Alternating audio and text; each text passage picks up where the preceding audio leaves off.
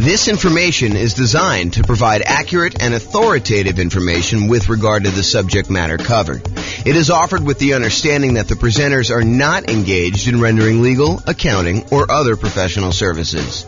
If legal advice or other expert advice is required, the services of a competent professional should be sought. Welcome to the Cambridge Real Estate Investing and Real Estate Financial Planning podcast. Learn all about investing in real estate in Cambridge, Massachusetts, with a combination of real estate financial planning and modeling with numbers specific to Cambridge. Plus, syndicated, more generalized recordings of live and pre-recorded real estate investing classes. Not all of them specific to Cambridge.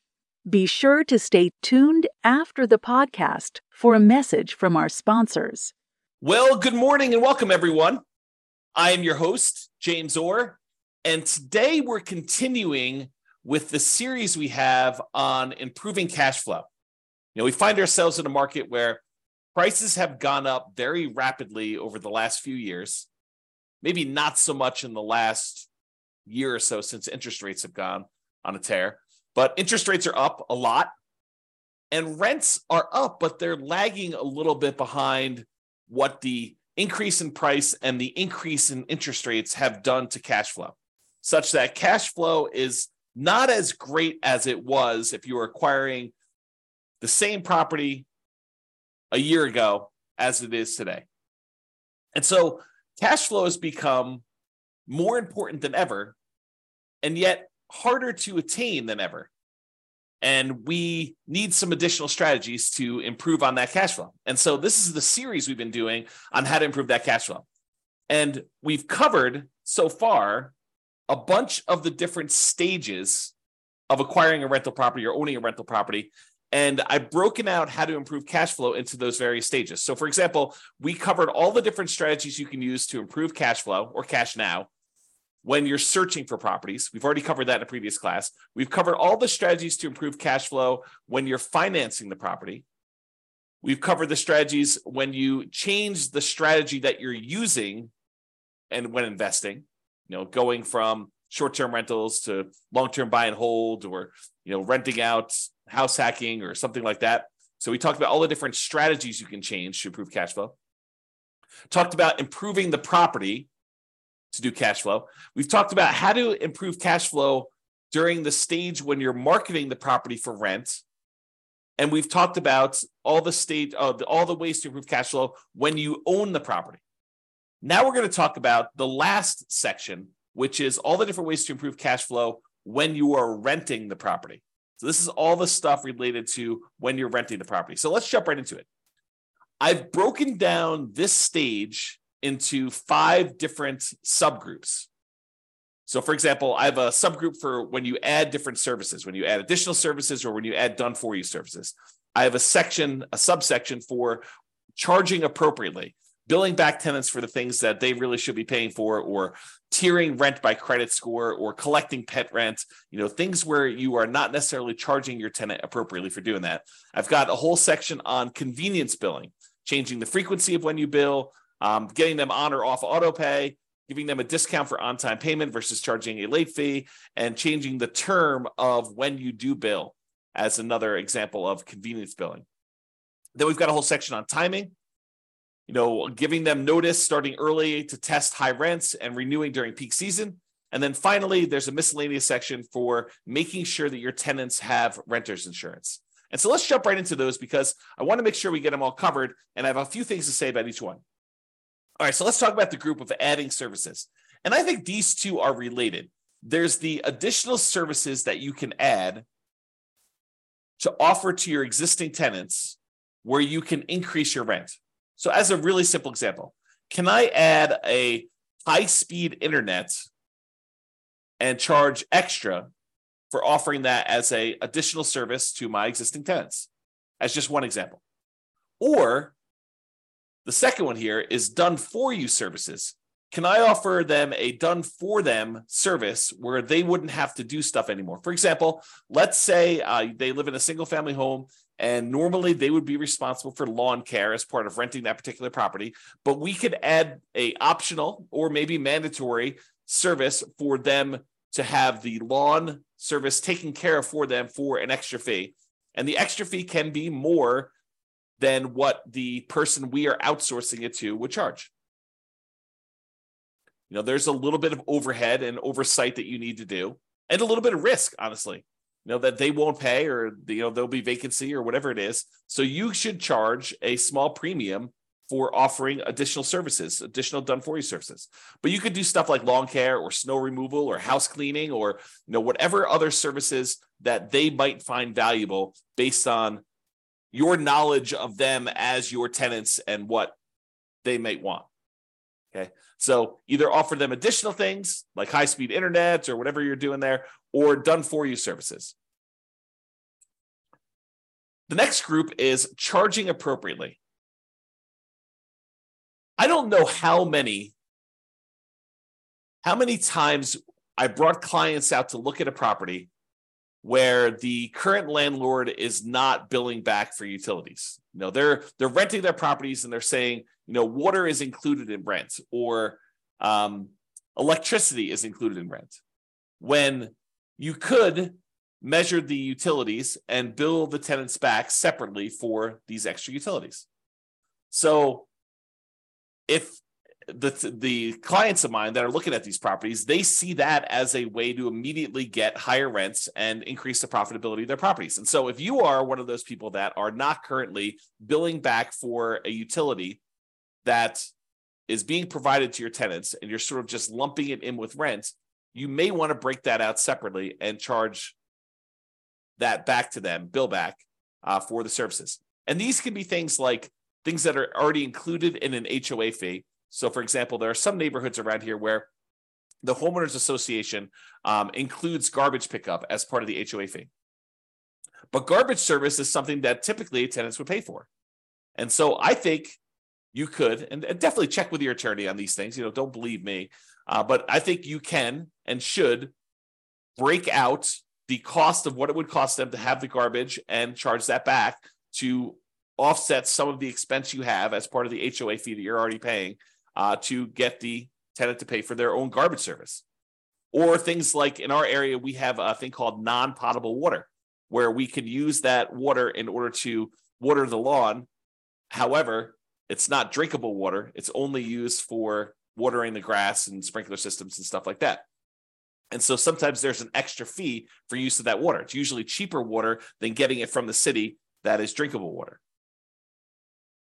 But your tenant is responsible for watering the lawn, and they should be paying for that service. So you should bill it back. Another example is electricity. Or if you're already grouping water in, if you only have one water tap coming in, you've got a 12-plex. I know a lot of times landlords are saying, hey, look, the water is not metered individually, so I can't go and charge that. No, I think you can actually prorate it. You can make it so that it's divisible by the number of units or by the number of people that live in the unit.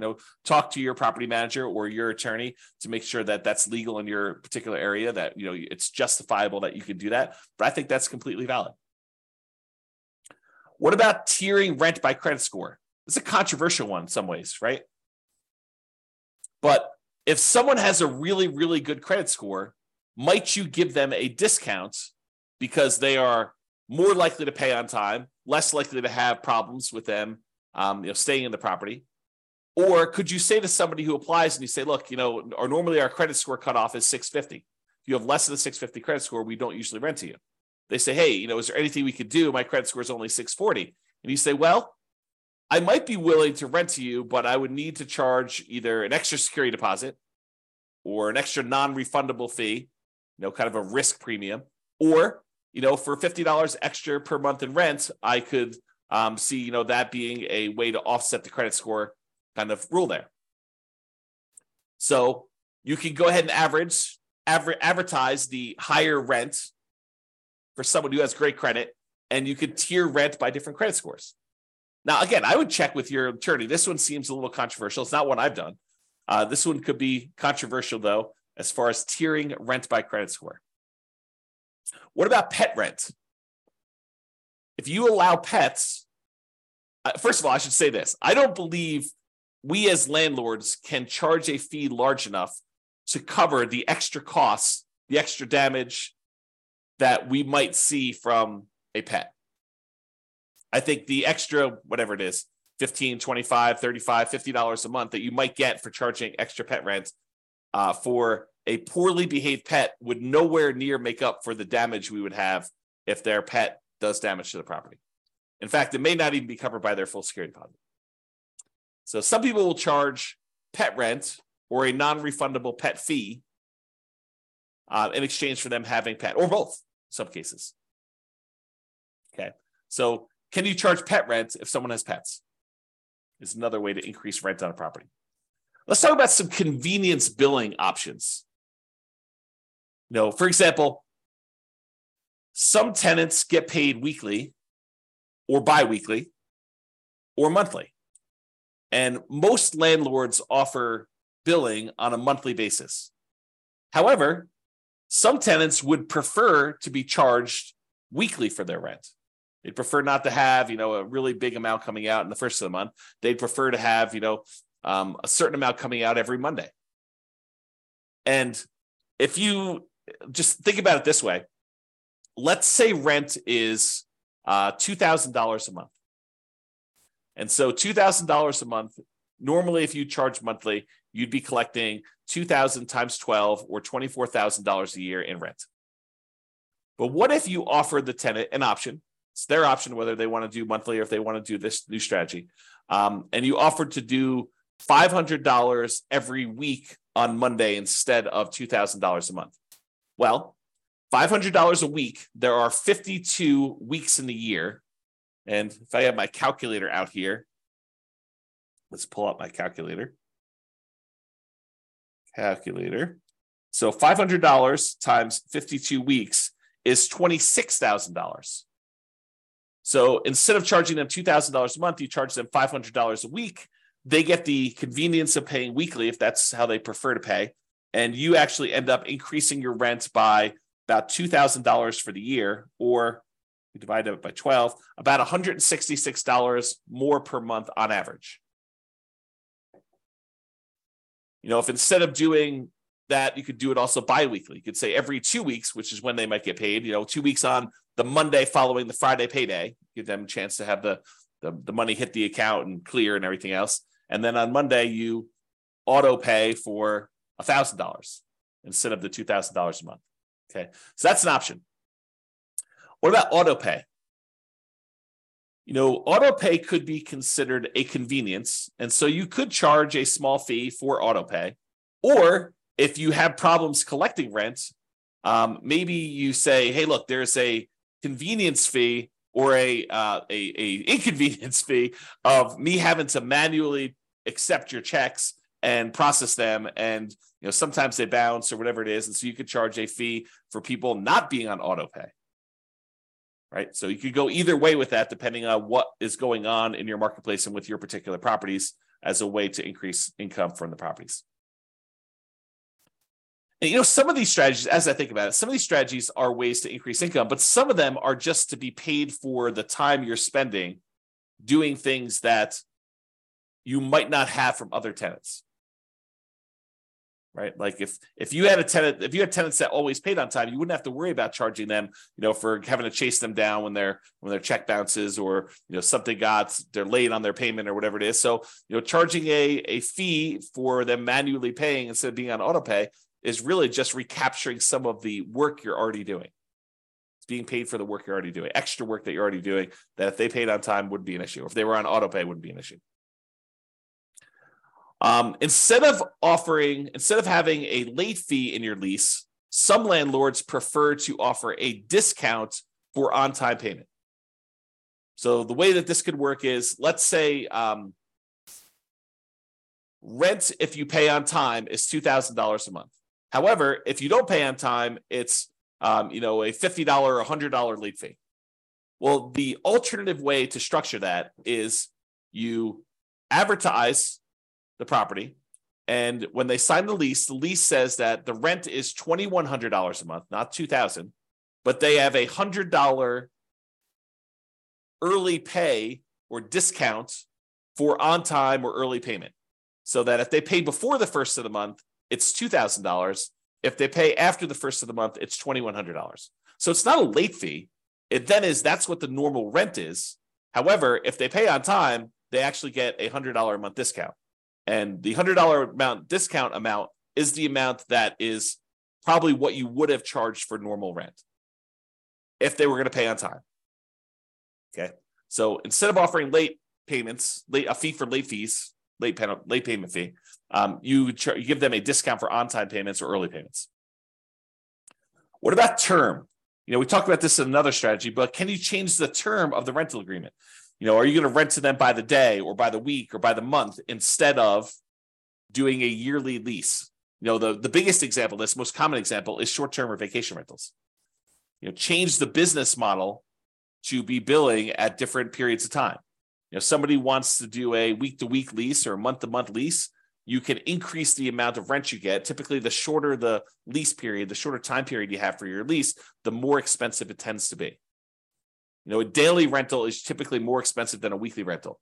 A weekly rental is typically more expensive than a monthly rental, and a monthly rental is typically more expensive than a quarterly rental, and a quarterly rental is typically more expensive than a yearly rental.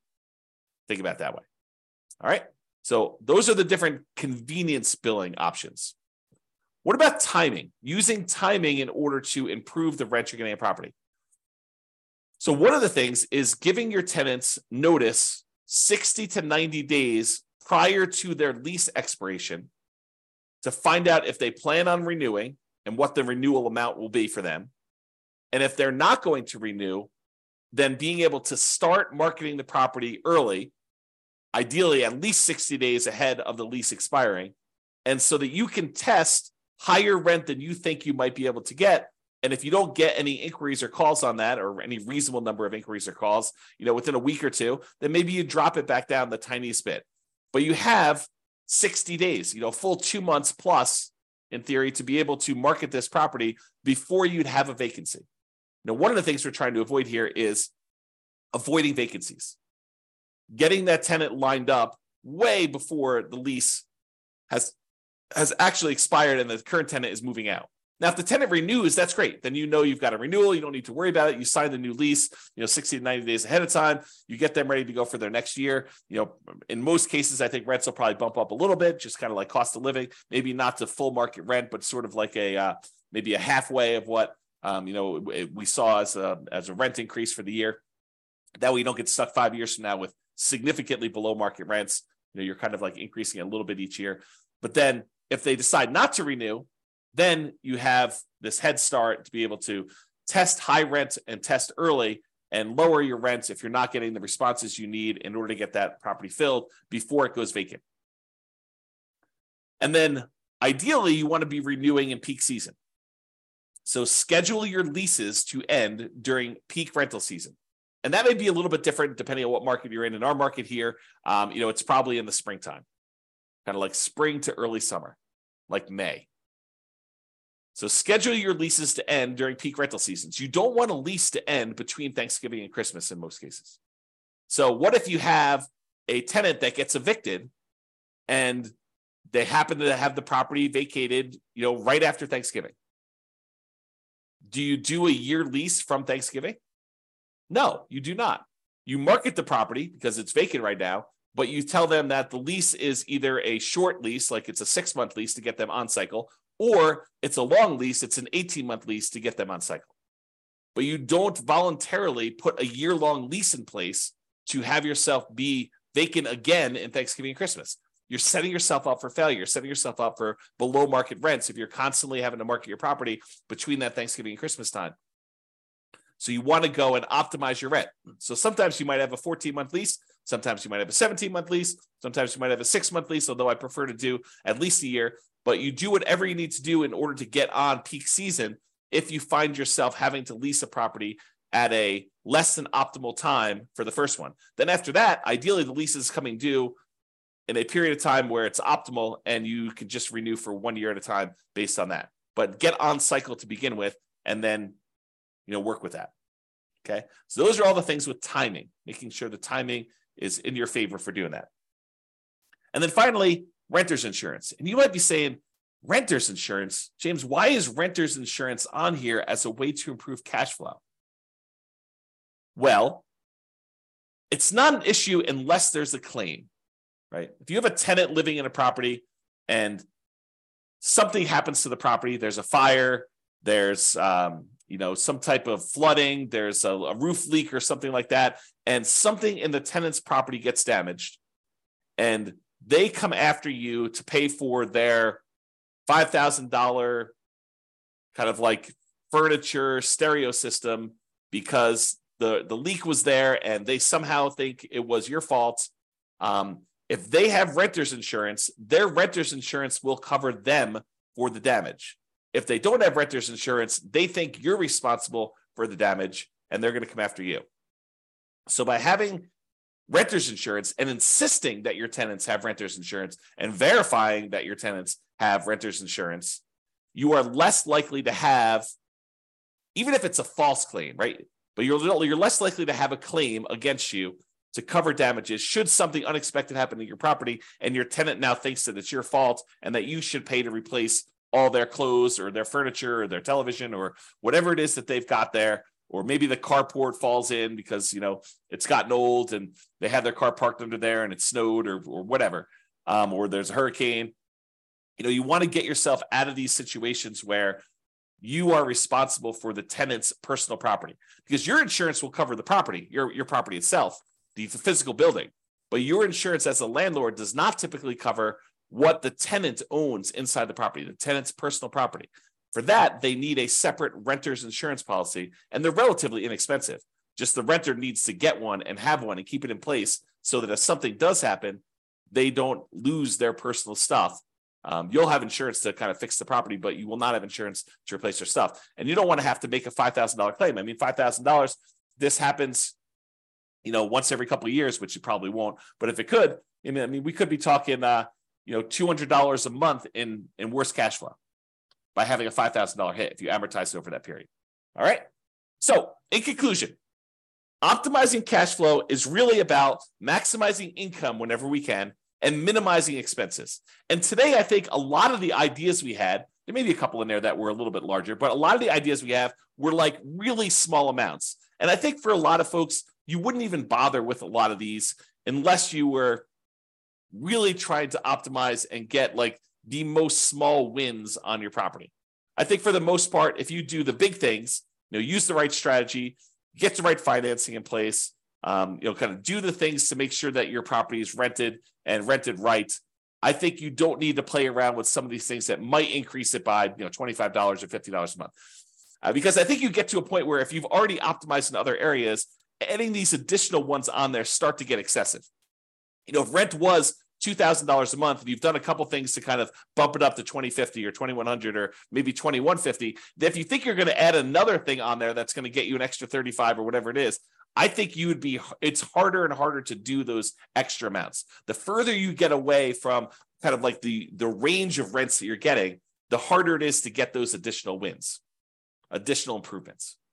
Okay. So there are things you can do on properties you already own that will improve your cash flow. It's sort of what we talked about today. It is better, in my opinion, to take a more holistic approach, look at all of the different stages, look at all of the different ways that we can optimize, and pick the ones that make sense for you and your particular situation and your particular properties. All right. That's all I got. I hope you've enjoyed this particular class. Have a great day. Bye-bye for now. With home prices up, mortgage interest rates up, and rents up but not quite enough to counteract the higher prices and interest rates, cash flow on rental properties in Cambridge is harder than ever. Book a call with the Real Estate Financial Planner to apply our proprietary 88 strategies to improve cash flow on your rentals. See the show notes for a link to schedule your call and improve your cash flow today. If you're a real estate agent, lender, or professional in Cambridge that wants to help our real estate investor listeners, consider reaching out to learn about collaboration opportunities with this podcast. We'd love to add more value to our listeners by having you assist our investors buy, sell, and finance their real estate investments. See the show notes to schedule a call to discuss collaboration opportunities.